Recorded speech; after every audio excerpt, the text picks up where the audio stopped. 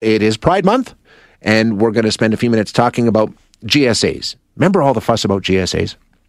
Gay Straight Alliances in schools, fought by a number of different schools, embraced by other schools. It was a very controversial issue in our province for some time. So where are we now, a few years later? We're going to find out what's going on in Lethbridge. Joining us now, we have Samuel Yamamoto, who is a GSA advisor at Lethbridge Collegiate Institute. Sam, thanks for joining us this morning. I appreciate your time. Yeah, thanks for having me. First of all, your involvement in GSAs, just tell us what the work is that you're involved with and how things are going. Yeah, I am a teacher here at LCI, Lethbridge Collegiate Institute. I've been here for 3 years, and during the entire 3 years, I've also been one of our GSA advisors. I share the load with fellow staff members as well here on staff. How's it going? How long have you had this GSA, and is it growing? Is it doing what you hope it would do? Yeah, our GSA is pretty long-standing. I don't know the entire history of it, but it's been the GSA here at LCI has been here for quite some time, like years. It predates me by quite some time. I know I've spoken with some fellow adults who, when they were here at LCI years ago, we're talking over 10 years ago, they were part of the GSA. So I know the GSA here at LCI is long-standing, and it has a pretty long tradition of being here. Tell us about the impact you see it's having on kids. How are they feeling about it, and what kind of a difference is it making in their lives? It, without question, has a positive impact on these kids. Obviously, with COVID, we haven't been able to meet in person at all. So it has moved online.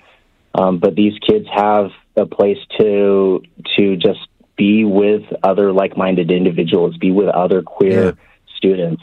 And it definitely makes a difference in their lives, makes a safe place for them to be, and also makes school a more welcoming place, and even a place that I'm sure many of them even look forward to because of our GSA here. Just tell us how it works. You know, when you have a GSA set up in your school the way it is, how does it function? I mean, what is it like on the ground, and how do the kids take advantage of it and get involved in it? Yeah, so I believe there's specific rules around this. I think the legislation, and I could be wrong on this, but I think it states clearly that the students have to lead this. So the students have to create it themselves. They have to come to either a teacher or administration and create it. And then the day-to-day function of it, or I guess in our case, we meet every Wednesday during lunch. The week-to-week function of it is really student-led. So as an advisor with other teachers in the room, we are there as the adults in the room. But it really is student-led. They come up with all the ideas, and we help them for sure. Yeah. But it's their space, it's their time, and it's really for them. You know, it's a Gay Straight Alliance. What is the breakdown like? Like, do you have a lot of the straight student population that are, actively engaged and see the importance of this? Yeah.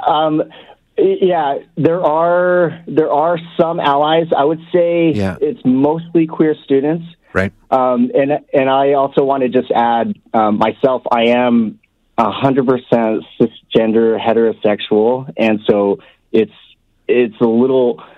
Oftentimes, I feel a little awkward speaking to this because it's not my space. I come in exclusively as an ally. Right. There are allies in there. I would say it's mostly queer students, but it is always the queer students themselves would have said that it's really refreshing to see allies in there, to see fellow students who don't identify at all as queer, to see them in there, and it's always great to see that, to see allyship going, and to see that this space is for everyone. It really is for everyone. Excellent. Well, thank you for the work, Sam. I think I'm sure it's making a big difference, and I appreciate you joining us this morning. All right. Thank you. Thank you for having me. Yeah, you bet. Thank you very much. That is Samuel Yamamoto, who is, as you heard, a GSA advisor at Lethbridge Collegiate Institute.